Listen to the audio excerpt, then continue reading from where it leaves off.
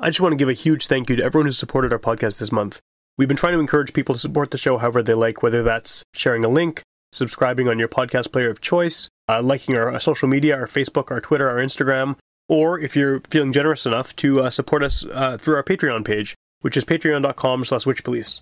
So we've actually had quite a few new people signing up, to give $1 or $2 a month out of their pocket to help us pay for the cost of operating the show, which is fantastic. So a huge thank you to everyone who's signed up as a patron, and everyone who was a patron before as well. But a special shout out to Anthony Velade and Omar Kinnerath, and I sincerely hope I'm pronouncing these names properly. I know Omar has been on the show before, but Anthony, if I screwed up your last name, I'm sorry. So thank you very much for all of you. We've also had some anonymous members who choose to donate without any rewards, without getting named on the show or on the website, and those are huge as well. So again, the show is always going to be free, but if you feel like supporting us, you can do that without paying any money, or you can support us on Patreon. And again, that's patreon.com/witchpolice. For as little as $1 a month, you can get access to special patron-only posts, which include content from live episodes and other things like that, bonus content. Any money raised from the Patreon goes towards operating costs like web hosting, upgrading equipment, gas to get from place to place to do these interviews every week, and it's all extremely appreciated. So thank you very much to everyone who's helped out. If you want to help our friends in Threepeat raise money for their upcoming European tour, head down to the Goodwill on April 27th at 9 p.m. for the European Tour fundraiser. Winnipeg's best rap group is performing, along with Marisol Nagash and Gabriela Osejo, and Samurai Champs from Regina. For ticket information, visit www.eventbrite.com. And wait for a special episode with Threepeat coming next week. This week's episode of Witch Police Radio is brought to you by the Park Theatre's Prairie Diva Presents Spring Fever, Burlesque Fusion Cabaret. The event happens Friday, April 27th at 9 p.m., and includes a variety of performances including sexy dancing, classic burlesque, pole dancers, contortionists, singers, and more. Tickets are $25 in advance or $30 at the door. You're listening to Garbage Hill, Winnipeg's first podcast network.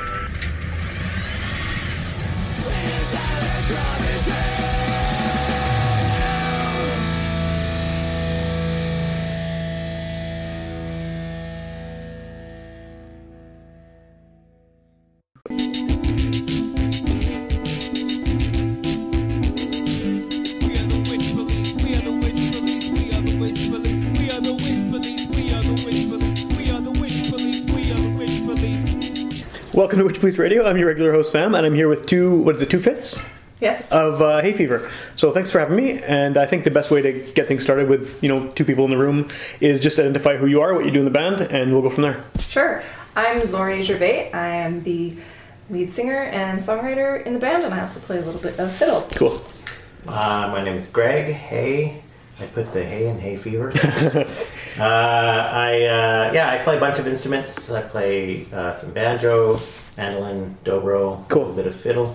And who are we missing? We are missing Mason Melly, who is the other lead singer, and he's our guitar player. Okay. And we're missing Amina Bader-Kulak. She's our fiddle player. She also plays banjo. Both of them are off on amazing vacations, like in Australia, away from Spain here right now. Oh. I didn't know she's in Spain.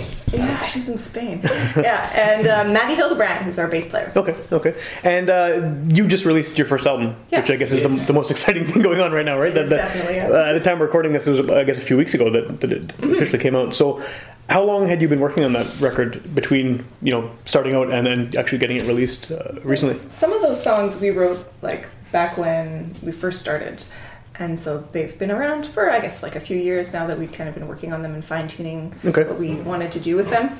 And then, one of the songs we literally put together, a couple weeks before we recorded. So there's a pretty wide range there. Okay. And how long has the band actually been a unit? I think I read something on the internet saying it was 2015. Yeah. That you and was that the whole group too, or was that something separate that evolved? No, that was kind of when we first started out. So when we first started out, it was Maddie and myself, and Greg came very shortly after. Okay. And then Greg brought in Mason, and so there was the four of us, and we kind of went through some different fiddle players until we found Amina, and she stuck. So, cool. Okay. Yeah, but the four of us were pretty much, other than a couple of rehearsals, the four of us were pretty much together right from the beginning. Okay. Okay.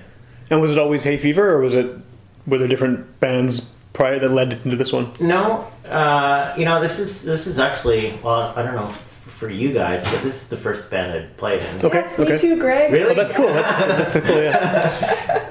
Yeah. No, it was funny because I mean I took an interest in bluegrass music when I first moved to Winnipeg. Okay. I bought a banjo and decided to learn to play it. I bought a mandolin, decided to learn to play it, and after a little while I put just for fun. My wife she lives on a farm. Okay. They have a tractor there, and so as my Facebook profile, I put had her take a picture of me sitting on the tractor with my banjo. Oh, right on. So that was my profile pic, and I think that's basically That was a selling feature. I remember that Greg had a banjo in his profile picture. Right. We'd done an opera together. He played viola, Okay, and okay. I was singing, and that was how we met. And and then months later, I was like, oh yeah, that guy plays banjo. Oh yeah. And so I was a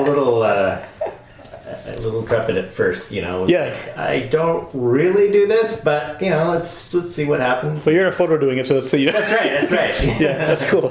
That's actually really cool. It's interesting it's supposed to be your first band because listening to the CD, it sounds extremely polished. I mean, obviously that's what you want in any kind of band, but a lot of local albums are. It's not entirely true. I mean, my other band is the Winnipeg Symphony, so right, which is considerably more polished, I guess. Right? Yeah. Right. Yeah. So yeah. I mean, it's the first band, like with of this nature. Yeah. type, Okay. So it's not like we're sort of coming into this never having played with other Of course, musicians yeah. before. No, we've done a lot of playing with musicians, but it's always been in like a formal setting. Okay. This was the first time where, like me personally, I had taken songs that I'd written and presented them to other musicians and kind of had people jam on, my tunes. Right. That was always something I had kept to myself with my songwriting, so it was pretty cool. Doing this show, I've been doing it for about 6 years now, and so I've talked to a lot of different people from a lot of different backgrounds and various types of music, and it almost seems like you guys are doing it backwards because most people I know, most people I've talked to have started off playing in some punk band or something, and then eventually they kind of move on to more formal things if they do that at all. But this is the complete reverse. I mean, not that you're a punk band, but you know what I mean. Like more, what would the word be? Well, it's not pop music either, but it's more informal. Yes, informal. I guess is probably the best way to put it. Yeah. Well, like, 'cause I don't know, I can't speak for Greg, but for myself, being raised as a classically trained musician, there's always a very set idea of like when you play music with people, you've practiced your parts very well ahead of time. You get together, you play exactly what's on the page. You wouldn't get together to play with somebody poorly. Right. Right. You wouldn't be like, let's try this. Let's figure these notes out. There's an element of that once you're a professional musician. Sure. You're working together, like in a chamber music setting, but it's totally different than when you're bringing a brand new song and you're bringing it to life, which is super fun. Well, yeah, and it's a very different skill set. Oh yeah, I bet. Yeah. As a classical musician, my responsibility, I'm one of 8 violists. Okay. And we, our job is basically to sound exactly like one another. Sure. And that the best product is when we're all playing exactly the same way. And to some people it can feel a little bit robotic, like you're being told how to play, but at the same time there's a very satisfying. It's satisfying to be part of something large in that way and to contribute it, but at the same time there's not a whole lot of room for creativity, like you're doing what you're told to do, and so is everyone else, right? You have the conductor telling you to play one way. You have your section leader who's giving you other ideas on how to do it. So when you come into a setting like this, there's no music in front of you. And I actually made a point of when I started playing this music, I told myself I'm not gonna play from written scores. Right. I'm going to take it in the tradition, and so I never write anything down. Is there the case for both of us? Because when I write the songs, I never notate them. Okay. Which again is totally against everything that I've ever. Is there a learning curve for that? Like to figure out how to do that after being so trained to do it the formal way? Not really. Like it's using your skills differently. Right. So, like for me, I have a lot of fun writing at the piano and just figuring out the chords and playing something. You're like, oh, I like the way that sounds. What is that chord? Right. Figuring out, and just writing F minor 7 or whatever. Yeah. Instead of figuring out, what the actual notes and rhythms that I'm singing. Okay. Yeah, and I think I have a relatively, well sort of developed ear for picking up tunes, but there are definitely, I think Amina, who's a much more folk sort of trained musician. Okay. I think she picks the tunes up way faster than I do. Just from experience of she's doing it all the time. She's learning new tunes. For me, I'm sort of relying on a sort of set of skills that was kind of developed in a very different way and in a very different setting. So yeah, I mean, it is a very different skill set, and it's coming. Right. Well, that formal background actually maybe explains something that I was thinking while I was listening to the album. There's a lot of, there's so many offshoot genres of roots, country, folk, all those things kind of fall into the same general area, and there's a big scene for all of that in Winnipeg. I mean, there's so many country bands, there's maybe not as many bluegrass bands specifically, but there's, people doing roots things, acoustic folk, but it's all very popular here. And my experience has been that a lot of the local artists who do that and do it well have some kind of, I don't know how to explain it, there's some kind of edge to it that is almost like they're a punk edge to it, where it's kind of rough and it's intentionally like kind of raw and everything. And you have the complete opposite sound there as well, where everything sounds very pure and like I say careful, maybe? Right. So that I was going to ask where that comes from, but that might explain it, that you have that background where that you're used to doing everything exactly the way it's written, right? I mean, and so you're bringing obviously some of that to. Is that fair to say that's? Yeah, the choices are very intentional. Yeah, when we make music, we are generally being very specific about the sound we want when we want it. Right. So yeah. Okay. Yeah, and I mean, it's I don't know if we said this already, but three of us have classical music background. Right. So Zore is a professional singer and plays violin as well. Maddie, our bass player, she's a classical pianist. Okay. And phenomenal player. Soloist for Philip Glass. Yeah. Oh, wow, NMF. The recent thing that just happened? Wow. Yeah, that's incredible. Played on, solo. I was so impressed. She was on stage at the concert hall. Place was packed. Yeah, just absolutely. her on stage. We're like, woohoo, that's our bass player. Awesome. And then of course my background with the symphony as well. So yeah. But what's great is having two other musicians who don't have that background, right. Bringing something completely different, totally. And forcing us, maybe sometimes out of our comfort zones.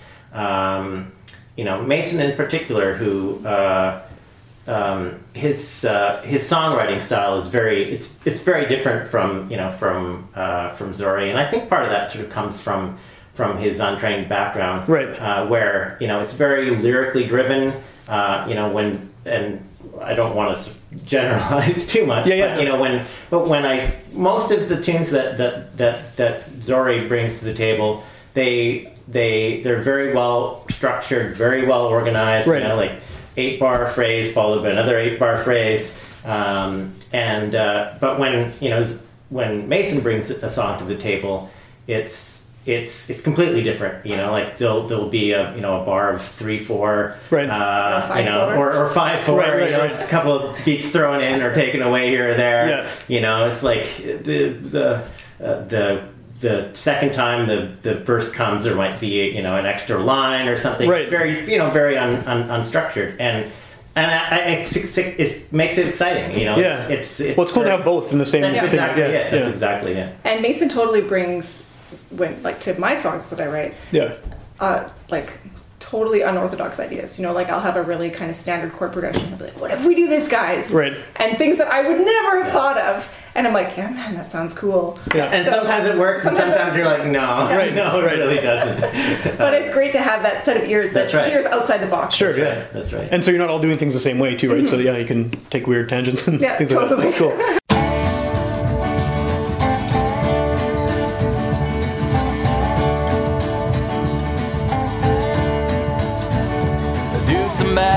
Write your name, write it down just the same as the time before. Before that, write your name, you gotta do some math, you gotta realign. You gotta change your mind.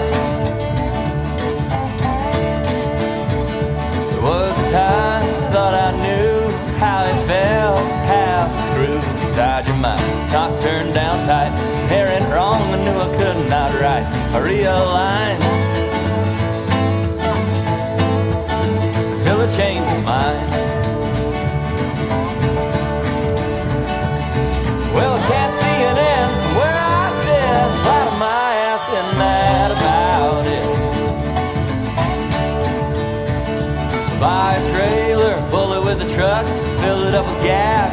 ain't nothing.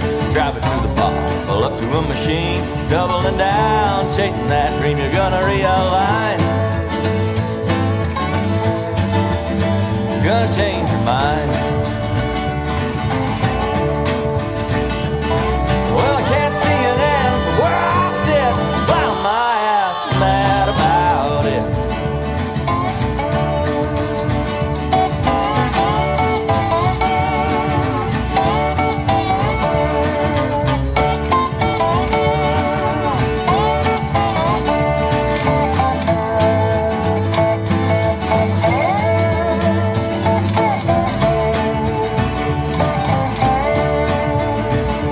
Times got hard, things got worse. We poked around and we stole a verse from some old familiar dream.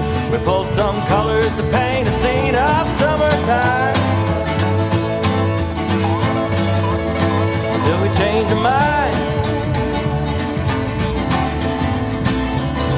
Well, I can't see it out from where I sit. Well, my ass mad about it. But never mind, it's okay. The last thing I'll ever do is stand in your way.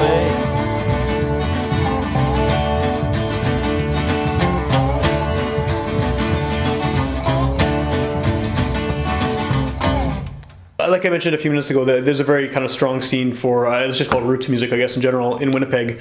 Where do you think you fit into that? Like, are the members of the group kind of been involved in that scene prior to starting this band, or is it sort of just now suddenly you're launched into this community that exists? I think the only one of us who's been part of it is Amina. Yeah. Okay. Like she's the daughter of Danny Kulak. Okay. The name sounds familiar, I think. So he's played with tons of different roots and folk bands, all over.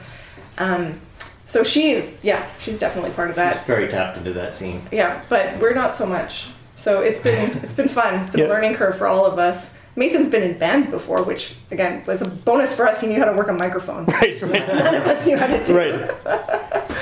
But yeah, no, it's been really cool. I've met a lot of really interesting people through this, and musicians are amazing. It's so fascinating to see what other musicians are doing. Absolutely. And to kind of hear what comes out of Winnipeg it's always cool.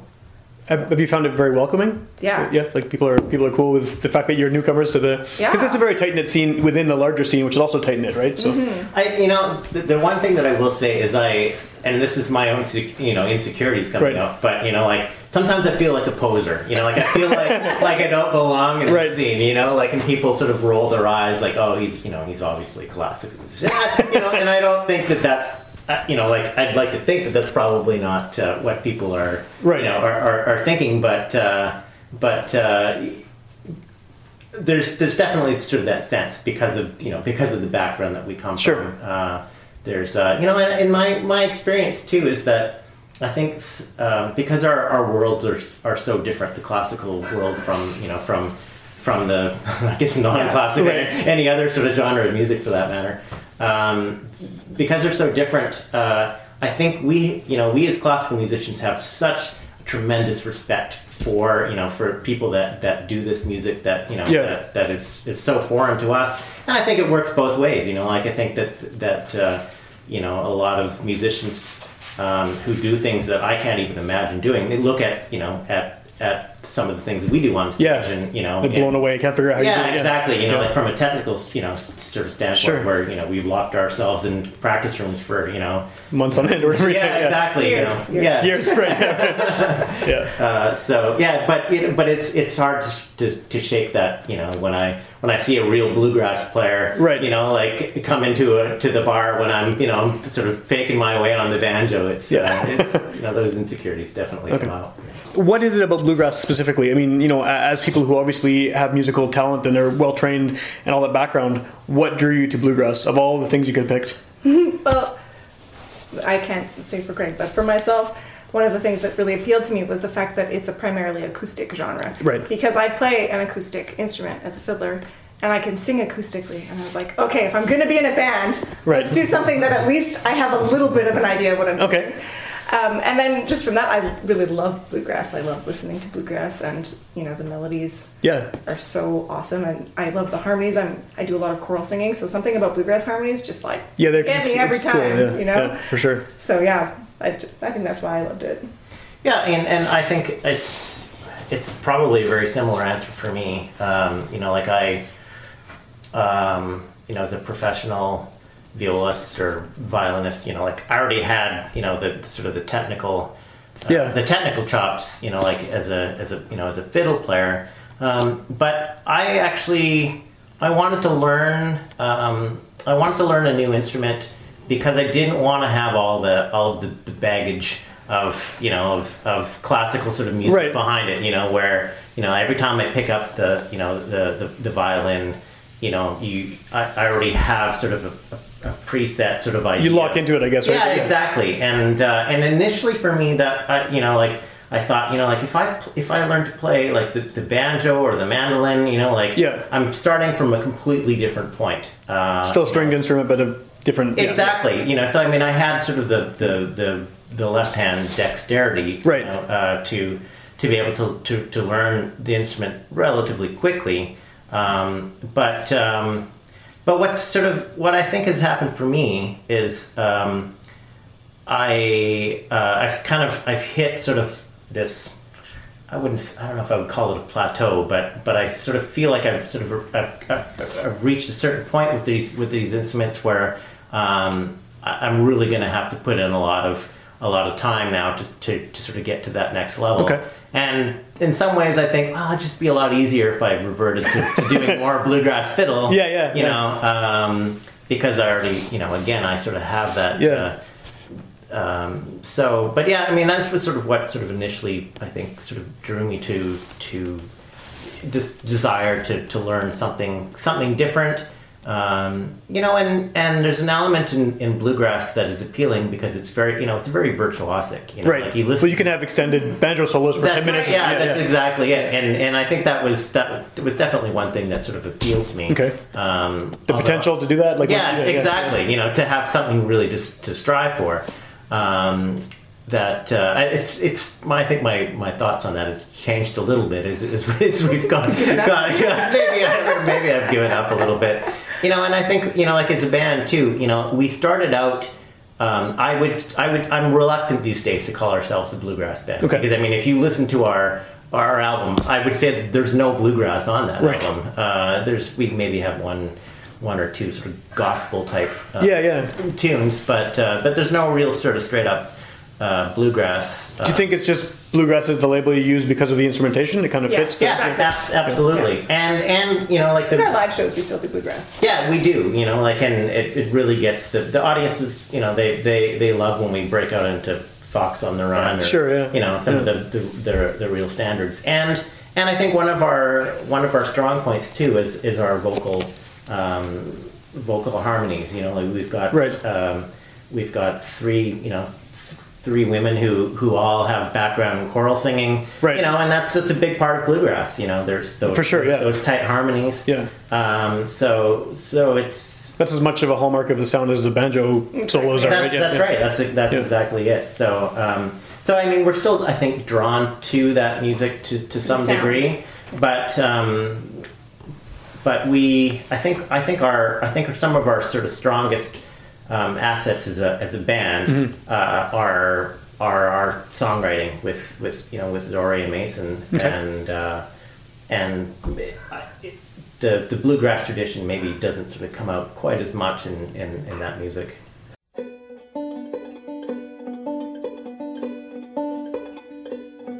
Didn't mean to leave this town, but now I'm gone. He was pushing me around and I was wrong. Never asked for much, I've always been a giver. I got nothing left worth time to consider. If you walk up north on Main, you'll see the clues.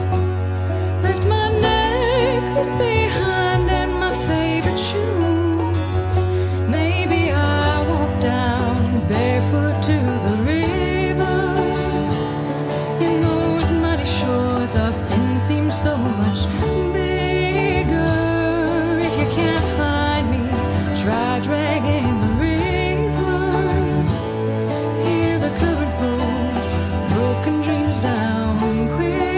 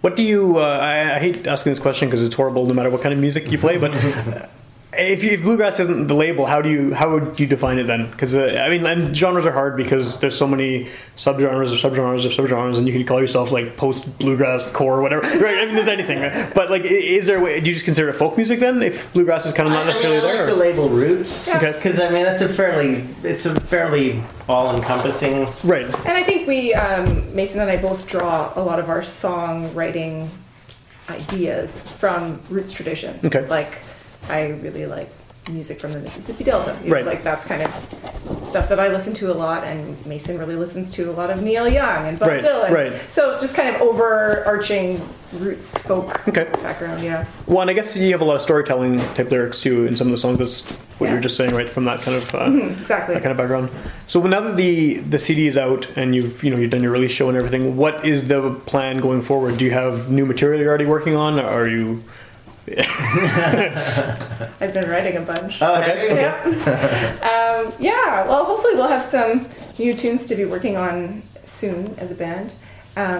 We have kind of a funny history or way of working together where we tend to like not get together and then we'll book a show and then we'll like madly practice. Right, because you have an actual goal to be.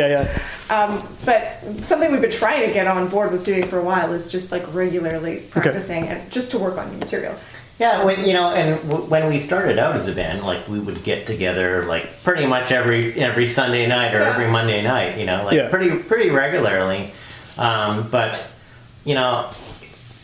the biggest challenge as a band, and I think everybody in the band would agree, is scheduling. Absolutely, I mean, it's ridiculous, and unfortunately.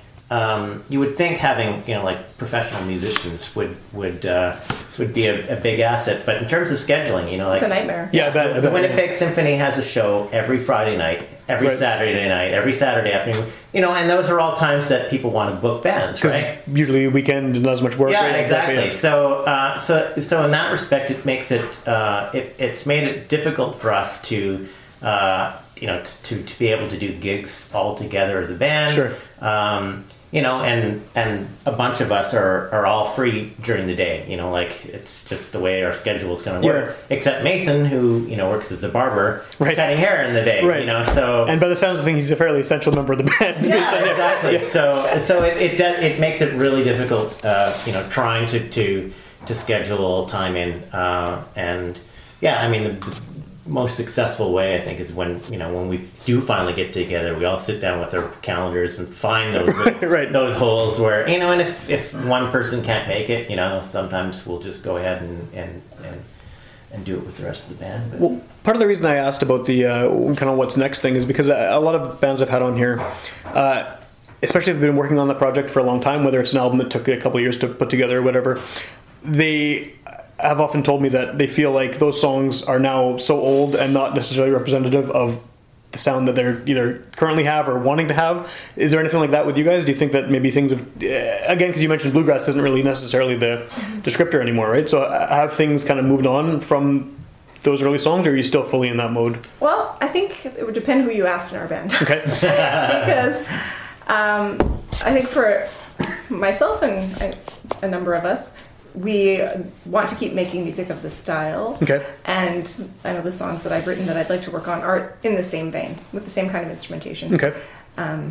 Mason wants to do more electric stuff. He wants to move us into that direction, which we're not as comfortable with. Right, as you mentioned earlier, the acoustic stuff. Every now and then he'll try and sneak electric guitar in rehearsing. We're like, no. So he's actually got a side project of his own that he's doing now, and it's great. I certainly have encouraged him to explore that that outlet, and do some solo stuff. And it's what's amazing is the tune that he wrote on our album. He re-recorded a little bit later, in sort of his an electric version of it. Yeah, and it was definitely, I think, more what he conceived of. Right. Yeah, it sounds great. That's cool. and it's really neat to hear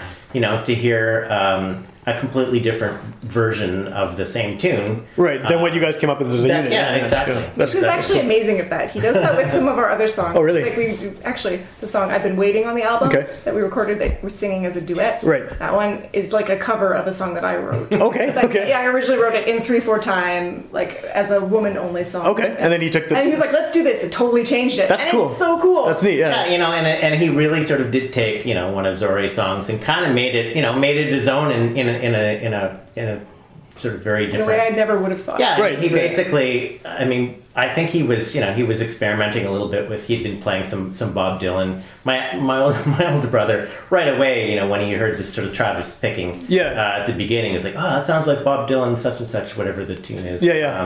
And that's, I think, basically sort of where it came from. He then took this song and took it from being in 3/4 and put it into 4/4, and it's really beautiful. I mean, it really works really well. But definitely he has very different interests, I think, from I think what we sort of initially sort of conceived. Right. And I think it's good because it pushes us, in different directions. And, if we don't want to entirely go in that direction, we don't. Right. Well, and I think it's good too because like we all have lots of different types of music that we're interested in. Right. You're not just completely obsessed with the one thing only. Yeah, none of us is like, hey, Fever only all the time. So that's nice too because it gives us some space. 1, 2, 3, 4.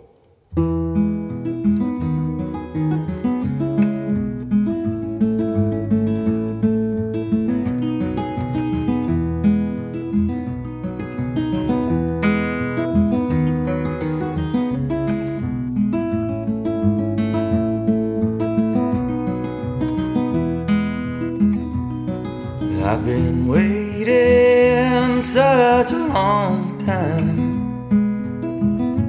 for your love to come around.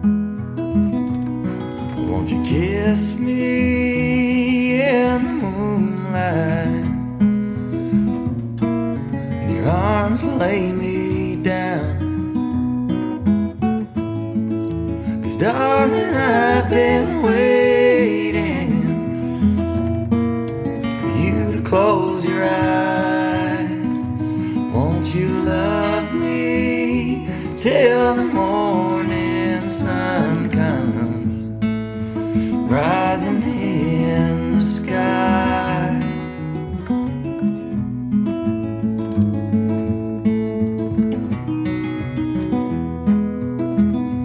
If the good Lord comes to take me up to heaven, I would say, oh sweet Jesus, Lord, I'm coming, but please don't let it be today.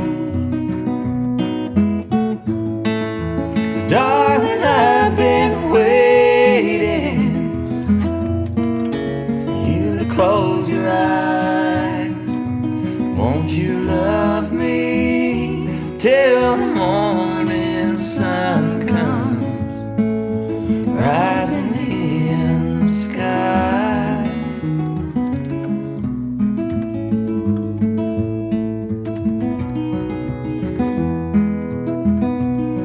Whisper sweetly, oh my darling, Though our love was never true, and I'm leaving in the morning, so just hold me close to you. 'Cause darling, I've been waiting for you to close your eyes.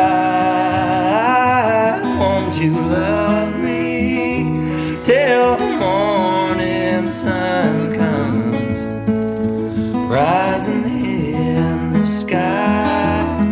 Won't you love me till the morning sun comes rising in the sky?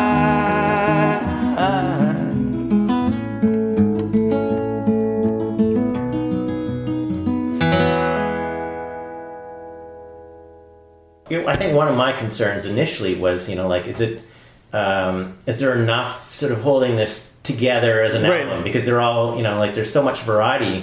But I think it does hold together even with that variety, because for one, like, we're not really, changing instruments. It's all acoustic. Yeah. So I mean, it's I think it's great that we have that much variety on basically 8 tunes. Yeah. And somehow it still kind of holds together as an album. That's cool. Well, it's funny that you mentioned that too, because it almost seems like having a variety of styles within one album is beneficial now, because the way a lot of younger people especially listen to music, where they just pick up individual songs only, and they don't actually listen to something as a full concept, whether, I think they should. But I'm a Luddite and I've not embraced the streaming stuff. But like it's nice that you can have something that works as a full, start to finish album, but then if someone wants to take it piecemeal and pick it apart, they can get different things from each. Yeah, absolutely. I mean, I don't know that we necessarily, correct me if I'm wrong, but I don't think that we sort of picked 8 tunes that we thought would make a great album. I think it was like, oh, let's do this, let's put this tune on. Right. Our favorites. We just sort of took, like our I think 8 of our favorite tunes. Okay. And, and tried to get something that kind of balanced, but... Cool. Yeah, I think Grant, our producer, Grant Siemens, pulled it together. Okay. Because even when we recorded a demo a few years ago of, I guess it would have been like 4 or 5 tunes, right? Yeah. Yeah. Some of which we also did on this album. Oh, cool. Okay. And that, like, those all sounded very different, and we had too wide a range. That could never have possibly been made into a cohesive album. Right. So, yeah, it was great to work with Grant, kind of like streamlined everything and made it a little bit more homogenous. Right. Just enough. Yeah, I think so, yeah. What kind of response have you had to the album so far? We've had a really good response. It's been really cool, actually, getting messages and emails from people all over the world. That's awesome, who yeah. are like, oh my God, I live in, Oklahoma, or I live in Australia. Right. I love your band. When are you playing a show here? I'm like, bring us out. Right. Well, I guess that's another thing that's hard to do because of the scheduling thing, though, right? I mean, obviously going to Australia is probably far in the future. Well, we talked at one point about doing even a rural tour. Yeah. And and then we sat down with our schedules, and it was like, I'm wide open in July, and someone else, well, I'm actually out of town for the entire month of July. Right. It's like, oh, if we could do something in October. I'm like, I have no time in October. Got one show in Clear Lake this summer. Oh, nice. At least you figure one out. Well, that's actually, I mean, if you could ever get the schedules to work properly, the rural stuff, I mean, there's so many festivals and things that you guys would be perfect for. I mean, they'll eat that stuff up. Well, this is, and I've said to our band a number of times that, each, all these little communities have, like the Threshermen's Reunion, or the Morden Corn and Apple Festival. There's the rodeo down in, is it Morris? Morris's rodeo, yeah. And all of these, are festivals where it's really sort of geared towards, like country living, and and I think our music would really fit, well, I think so, yeah. that stuff. And so for me, part of the impetus for doing an album was so that we could really sort of soup up our package, and go to some of those places. You have a calling card, I guess, right? Say, hey, this is who we are. Yeah. Because people don't really take you seriously as a band. When you don't have an album, Right, they don't know who you are. Anyone can say that. That's right. Yeah, exactly. So yeah. I mean, I really wanted to have something that we would be able to present. That down the road, be able to get some gigs and yeah. So I guess that remains to be seen. Right. It is happening. We got that call from some. I can't remember which community it is now. Some barn raising type. That's awesome. That's what we want. Yeah. Exactly. Well, I worked when I was about 19, 20 years old. I worked for a newspaper in Virden, Manitoba, and they have a big old opera house there. It's a beautiful theater. Yeah, they are. Yeah, exactly. Yeah. And anytime anyone came through, the entire town would come out to see it. And I think every little town has something like that around there. It's exactly. just. Everyone goes because there's a show. It doesn't matter who it is. You just need to be playing the right kind of music to get booked, right? And then everyone just goes. Yeah, that's right. Yeah. That's cool. You know the Odd. Yeah, it's great theater. Goals. Yeah, the Odd's a beautiful theater. Yeah, it's a beautiful little theater. Unexpected. When I moved there, I was there for about a year and a half, and I had no idea. And then I went in there once. This is an opera house. Like WSO has actually done a couple of shows there. Oh, really? The stage is a little. It's small. It's very small, and in fact, I don't know if this is a story I should be telling, but I'm going to tell it anyways. The to get all of the violins onto stage, they basically had to have like half a dozen of them basically in the wings, right, where nobody could even see right. them. And so at one point during the show, one of the guys in the back of the section just kind of dropped his pants, as a way of sort of showing like doesn't matter. It really doesn't matter. Nobody can see me. That's hilarious. It's very funny. Well, hopefully he doesn't listen to this. Yeah, telling his secrets. If someone has never heard you before and they're hearing you for the first time on this show, what is the best thing for them to do to find out more information or hear more of your music? Well, they can hit up our website, which is hayfeverband.com. Okay. Or they can go on Facebook and find us at Hay Fever. Yeah. The only problem with our band name is that if you Google Hay Fever, even Hay Fever Band, you come up with all kinds of medical I did exactly. Noel Coward, is his name? Noel. There's a play. Okay, called Hay Fever. Yeah, called Hay Fever. So, I did Google you, and it's just medical pages and pages of medical stuff. I had to include Winnipeg in there, and it worked, but kind of. But it takes a while to find it. Yeah. It's a good name though, but except for the Googling part. But we didn't think about that when we named it. So the album is obviously available when you play shows, I would imagine. Yes. And where else can people pick it up? Is it in any stores or anything yet? It will be at McNally and Into the Music. Okay, cool. It's not yet, but it should be by the time this airs. Awesome. And it's available online for purchase on iTunes or CD Baby. Cool. Okay. And is there anything coming up in the next few months that you want to plug, or should people just kind of stick to your social media and watch for what's happening? Yeah, if they just take a look on our Facebook page and our website, we update it semi-regularly when there's anything good coming up. Right. Awesome. Okay. Awesome. Okay. Well, if anyone wants to hear more episodes of this show, you can go to witchpolice.com, click on podcasts, and there's, by this point, probably 280 some episodes there. You can go through the whole archive. It's there until I eventually stop doing this and take it all down, but it's there in perpetuity, basically. You can also tune into UMFM on Sundays at midnight, and those are older episodes that sort of get a second wind a few months after the fact. So by the time this comes out on UMFM, the album will be available in stores, and it'll be out for a long time, so you should be able to pick it up hopefully right away after you finish listening to this. That's right. Sounds good. Awesome. Well, thanks a lot for having me, and people should definitely check out the record. It's very good. Thank you.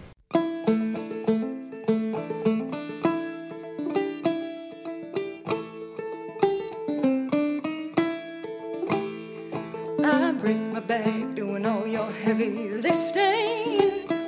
I work my fingers raw down to the bone. I toe the line while you just keep on drifting. So get up off of your house, put your feet back on the ground. Come on down, work on down. Come on down, work on down. Mama, she left me, she's never coming home. Ran up with the angels on the day that I was born. Papa, he left me on the wrong side of the tracks. Found himself a bottle and he never did look back. I break my back doing all your heavy lifting. I work my fingers raw down to the bone. Just keep on drifting. So get up off of your house, put your feet back on the ground. Come on down, work on down. Come on down, work on down. For 20 years I lived my life and walked this earth alone. 19 years ago today a ball and chain I won. You were born.